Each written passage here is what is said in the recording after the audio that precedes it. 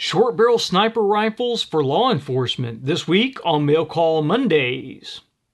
I'm John McQuaid with 8541 Tactical, and this is Mail Call Mondays, the show that answers your questions about precision rifles, optics, and equipment. Welcome to another Mail Call Mondays, and this Monday we've got a question from Jason, and Jason asks, for a LEO operational sniper rifle, would a short barrel 6.5 or 308 in the 10 to 12 inch range still maintain enough velocity to be lethal? Would the loss of velocity render the firearm ineffective even though it would be easier to transport maneuver in an operational standpoint? Where's the balance of lethal speed and compact maneuverability of barrel length? Thanks for the video. Stay safe. Jason, that's a great question, and it calls me to break out the 16-inch Ma-10 308 that we have here. We did a build series on this gun many years ago. It's kind of been just hanging out in the back of the safe. So really good reason to bring it back out, because the whole purpose of this was to be a compact law enforcement sniper rifle that you could still actually fight if you ended up with chance contact on your way to a hide site. Because generally fighting with a bolt gun is a bad thing. So a semi-automatic just gives you a little bit more firepower if you run into something bad up close. So let's talk about your first question. And would a 10 to 12 inch gun still be lethal? And the answer to that is absolutely. At 10 or 12 inches, inside that 300-yard range, that bullet is still going to be moving faster than most law enforcement duty handgun bullets are moving. So you're still going to be able to impact the target. You're still going to get deep enough penetration to hit vital organs. So it is still going to be lethal. Now, there are some things that you have to consider there, because bullets are designed to function in a certain velocity range. So when a bullet hits a target, if it is at its velocity range, then it'll expand the way that the manufacturer intended it to expand. Now, most law enforcement agencies are using expanding or fragmenting ammunition for their law enforcement snipers. I hope most of us have gotten past the using full metal jacket match bullets for law enforcement snipers. Yes, very often they are more accurate than the fragmenting or expanding type bullets, but that slight gain in accuracy results in a huge liability of overpenetration. I've seen it numerous times. Full metal jacket match bullets tend to go right through targets and keep on going, even through intermediate barriers and several layers of wall, running into just a huge problem for anything on the opposite side of a structure. So once you step into fragmenting and expanding bullets, now you have to figure you need that velocity to give the energy to the bullet that it needs to expand. So you can actually run into a situation where if you drop too much velocity, the bullet is not going to function the way it's supposed to anymore, and counterintuitively you can end up with a bullet that penetrates the target a little bit too much, because instead of coming apart and slowing down quickly, it stays together and just punches a single channel through. So that's going to be something that is specific to each bullet, and it's something that you're going to definitely want to check into if you choose to go that short on a rifle. Now, when we talk about a 16-inch barrel, this rifle here, I've chronographed it with M118 LR spec ammunition, and it runs about 2,380 foot per second at the muzzle. Now, that still gives us reasonable performance out into that 700 to 800 yard range.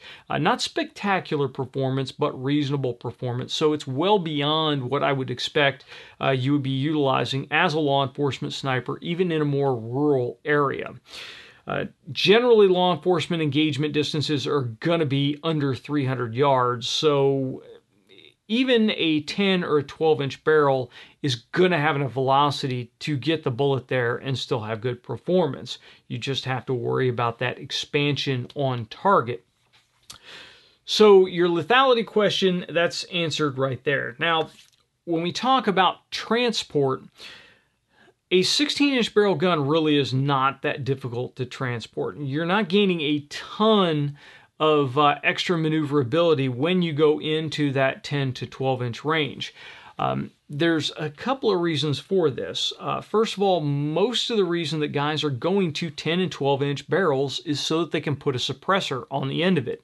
Once you put that suppressor on there, you're back to the length of a 20 inch or 16 inch gun. You've also now cut that barrel down.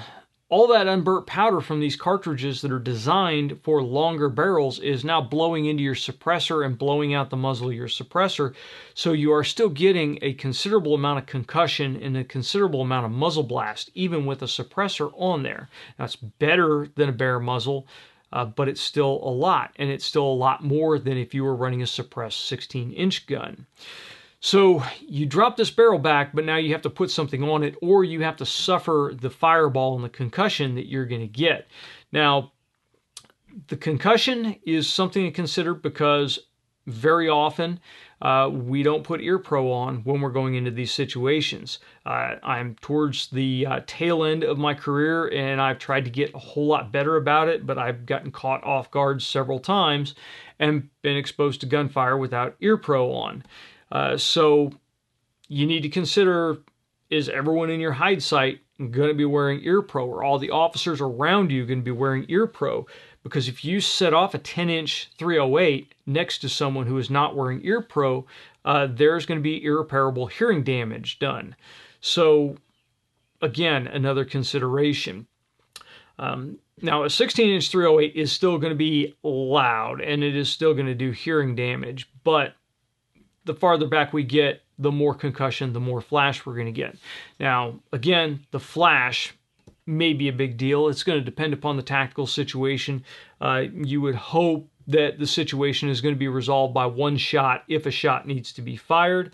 But on the odd chance that you have to have follow-ups, or for some reason you're dealing with multiple adversaries, that flash is going to be a big, huge sign that, hey, I'm here.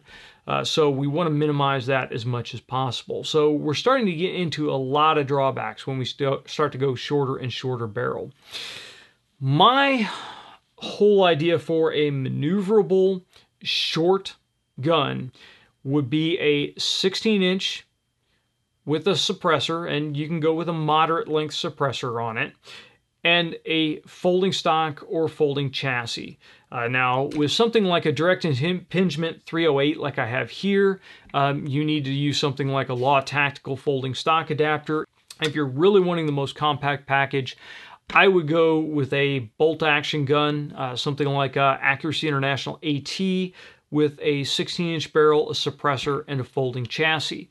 Once you fold that thing down and you sling it across your back, it's going to be very compact. It's not really going to hang up on a lot of stuff. If you have to crawl into a position, again, it's going to be still a fairly compact gun. That will still be small enough that you can operate out of the back of a vehicle with it if you need to. I ran a 20-inch barrel Accuracy International AE Mark II for quite some time while I was on our team, and the barrel was still short enough that I could extend the bipod and work from the rear of a car with the bipod on the door sill. So very easy, still very compact. And I never really thought that that gun was too big or too bulky to get in where I needed to get in. I could sling it across my back, climb ladders, climb through windows, all that stuff, and be just fine.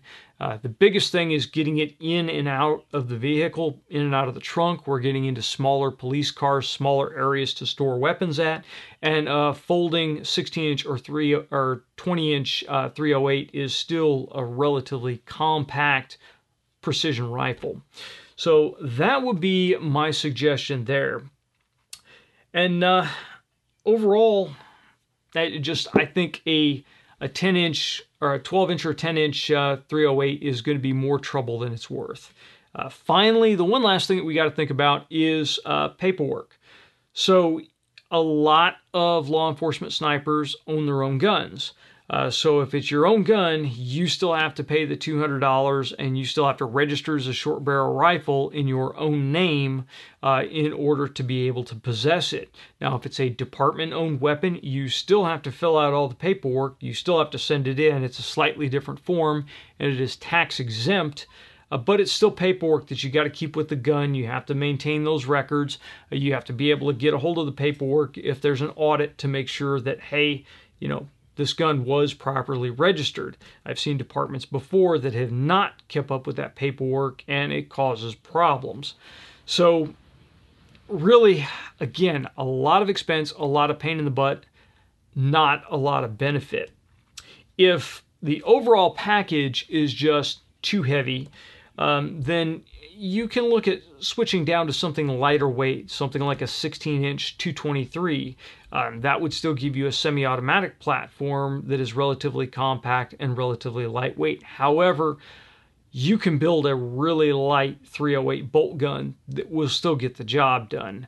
So really, I think the weight savings is the smallest reason you would possibly want to do that. Just having the compact overall gun is usually the reason guys go for it. And again, I would go with a suppressed 16-inch gun. Now, there are some really cool things out there, like if you really, really want to go with the most compact, quietest overall package, then Accuracy International used to have an integrally suppressed option. So that barrel really ended up, it was a 16-inch barrel, but really ended up being about 20 inches overall or so. And the suppressor was built into the gun. So if you're looking for something that is like a department gun, that could be a good option, again, because you don't have to pay a tax on it. It's tax exempt because it's department property, it's government property.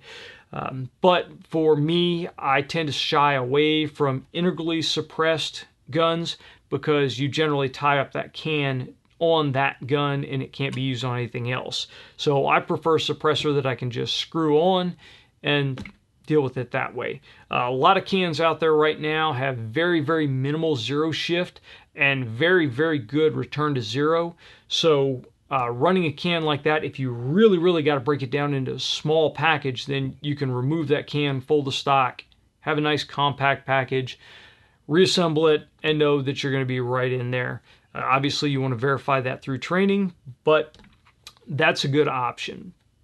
So that is my overall impression of 10 to 12-inch 308 sniper rifles. I really don't think that they're a great idea. I would stick with that 16-inch barrel and you're going to be good to go. But that's my opinion. If you've got a different one, I would love to hear it. So please drop your comment in the comment section down below or send it to us on Facebook or Twitter. If you like the video, please make sure you like, share, and subscribe. And don't forget to click that little bell icon to be notified when we release new content. If you like the video, please make sure you check us out over on Patreon so you can find out how to support content that you know and love. And until next time, get out and shoot